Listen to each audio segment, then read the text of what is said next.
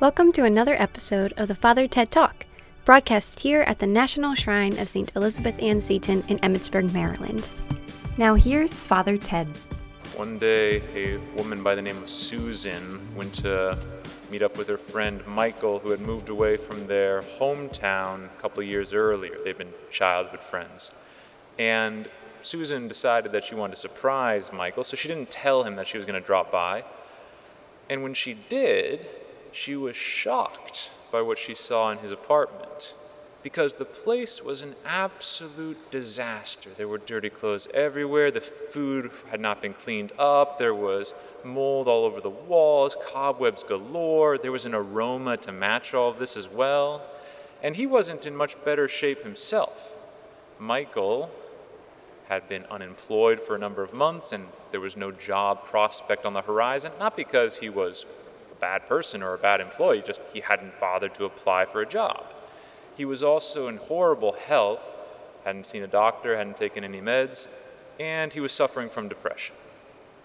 And so Susan is a very strong-willed individual, and she cares about Michael, and so she decides to actually stick around for a while and help him get his life back in order. And so she starts to take him to the doctor to get his health concerns taken care of. She starts to help him to fill out resumes to apply for jobs. They go to a counselor so that he can start getting his depression treated. She puts a little bit of order in the apartment. And after a couple of weeks, things are looking a lot better. A couple months later, he's got a job, the house is clean, he's doing better physically and mentally. And so Susan says, okay, she's going to go back home and, visit her family and everything, and her friends back in their hometown. But it's just going to be a quick visit. And so she's with her family, and then a week later she comes back, and everything is back to the way it was before. The apartment is a disaster. He has lost his job. He has stopped taking his meds. It's as if she had never been there. It all went back to this chaotic disorder.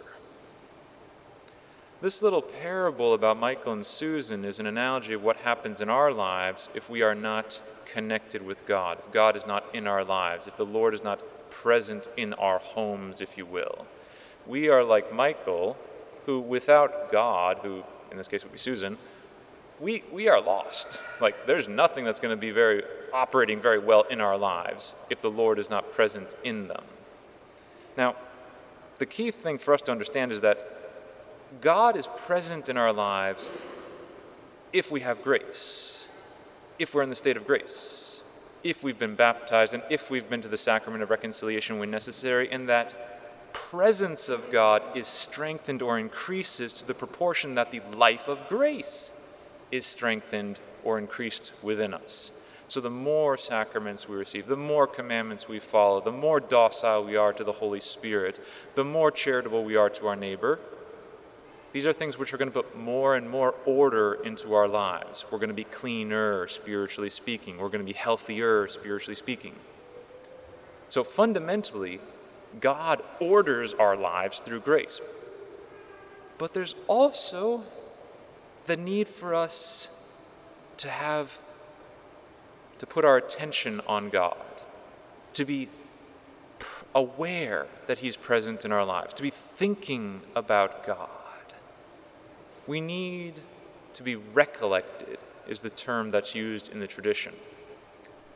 We need to put the eyes of our mind on God throughout the day, on a regular basis, because we receive the sacraments at least once a week, hopefully more.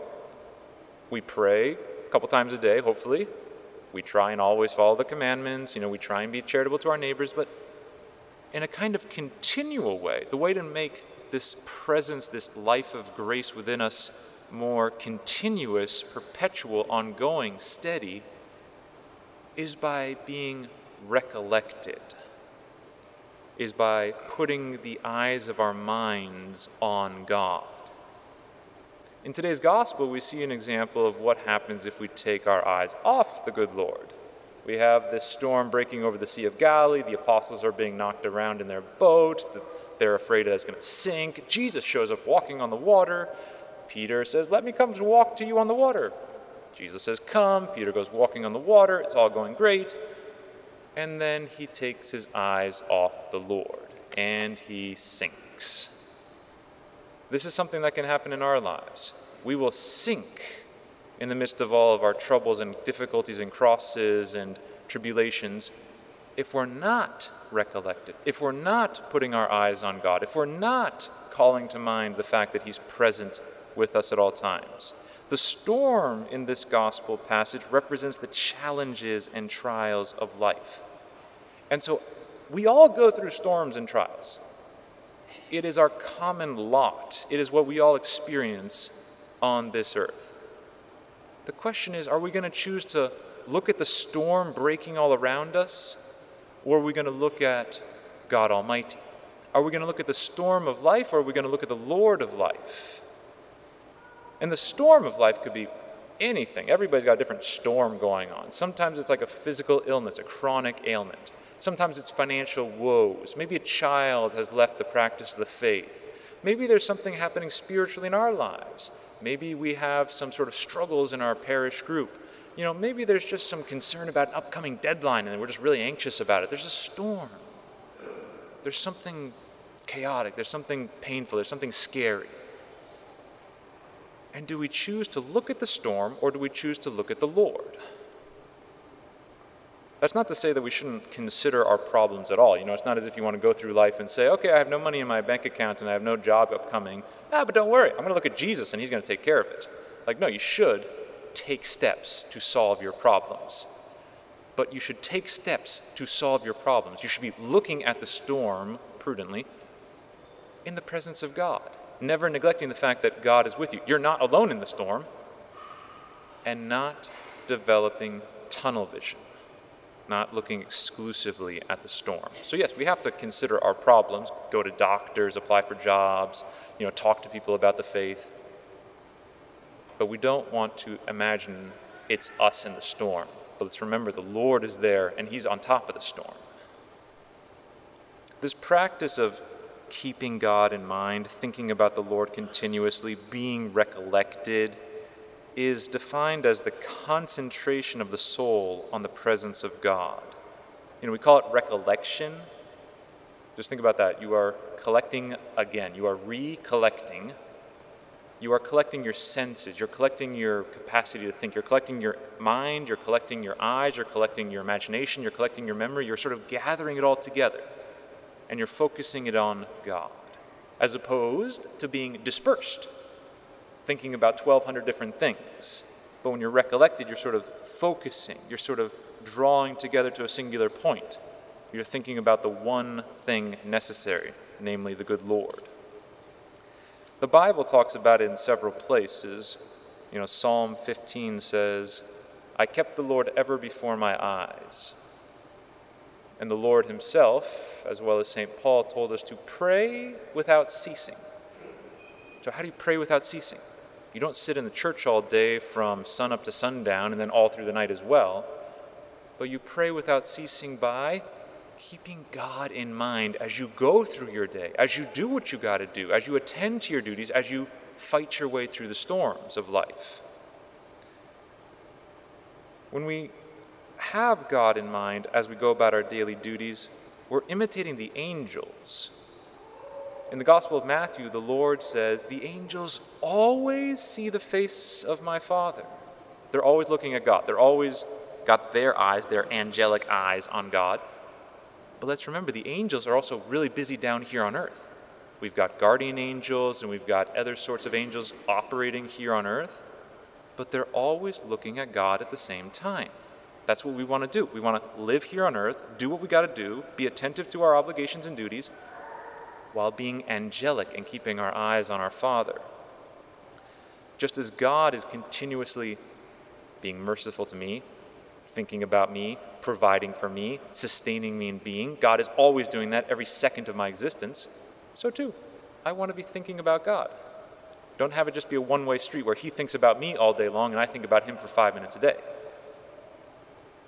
St. Bonaventure says that to do this, to practice this presence of God, to be recollected, is a sort of foreshadowing of heaven. Because in heaven, you're just going to be gazing upon the Father. That doesn't sound necessarily too exciting when it's expressed in those terms, but it is the source of all happiness and bliss, and we can sort of get a foreshadow, an appetizer of that to the extent that we gaze upon God while still on this earth. So if we are recollected, we're not going to be overwhelmed by the storms of life. But the question is, how do you do that in a more practical way? Because it can't be. It would be nice if you could do this, where all day long, in your imagination, you just picture Jesus right at your side. That would be great. You know, you're on the bus, you think of Jesus sitting next to you. You're in the kitchen, you think about Jesus standing over there by the counter. You're driving your car, you imagine Jesus taking the wheel. You are just like, exercising, you imagine Jesus to be walking alongside you. That would be great. But as one old spiritual author put it, it would break our heads. Nowadays, we just call it it would just be overwhelming. It's too taxing. You just can't be realistically expected to do that. It's inhuman to always have that in our imagination. So how do you be recollected if you can't be imagining God there at all times? First of all, you have to make an act of faith that he's always there. You have to believe that no matter where you are, no matter what's going on, the Lord is there. No matter how dark the storm is, no matter how bright the lightning is, no matter how big the waves are, the Lord is in the storm with you. And the other thing is to make some acts of the will, they call them. St. Bonaventure says, aspirations, sighs of the heart, just like to long for God, an ardent desire. So not necessarily like a tangible, concrete phrase or sentence, that could be there, but the same way like a sick person is in constant pain and they're just like, I just want to be healthy, I want to be over this, I want to be done with this. They're aspiring for health, they're longing for health. They don't say it every moment of their day, but they're always aspiring for health. And so to us who are spiritually sick or deprived or malnourished, we should have this continuous aspiration for God, this continuous longing for God, this kind of lifting up of our hearts to him at all times. But at times this continuous aspiring for God can be expressed in exclamatory prayers. And this is sort of what I want to conclude with.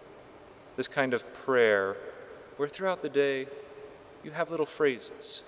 Because most of us realize I'm supposed to pray. So we're going to be very efficient about it. I'm going to wake up and I'm going to knock out a half hour of prayer and then I've prayed today. Good, check. And then we'll pray again tomorrow. That would be like a cannonball of prayer. And that's good. You want to have cannonballs of prayer. You want to have these large, magnificent moments of prayer. St. Francis de Sales calls it lighting a campfire. But along with that, you want to also have these, what St. Bonaventure called fiery darts, these little arrows. And so don't limit your prayer to a single magnificent, grand moment of prayer, or maybe just a long, extended period of time, but rather pepper heaven with these arrows of prayer. And he says to do it when you change activities. So, you're taking a walk, you praise the Lord of creation. Then you get back home, you thank God for your roof. Maybe it is you have to make a decision, you ask the Holy Spirit to illumine you. You're fighting a temptation, you say, God, come to my assistance, Lord, make haste to help me. Or you're remembering a sin, and you say, Jesus, Son of David, have pity on me. Just like every time that there's something new happening, lift up your hearts to the Lord.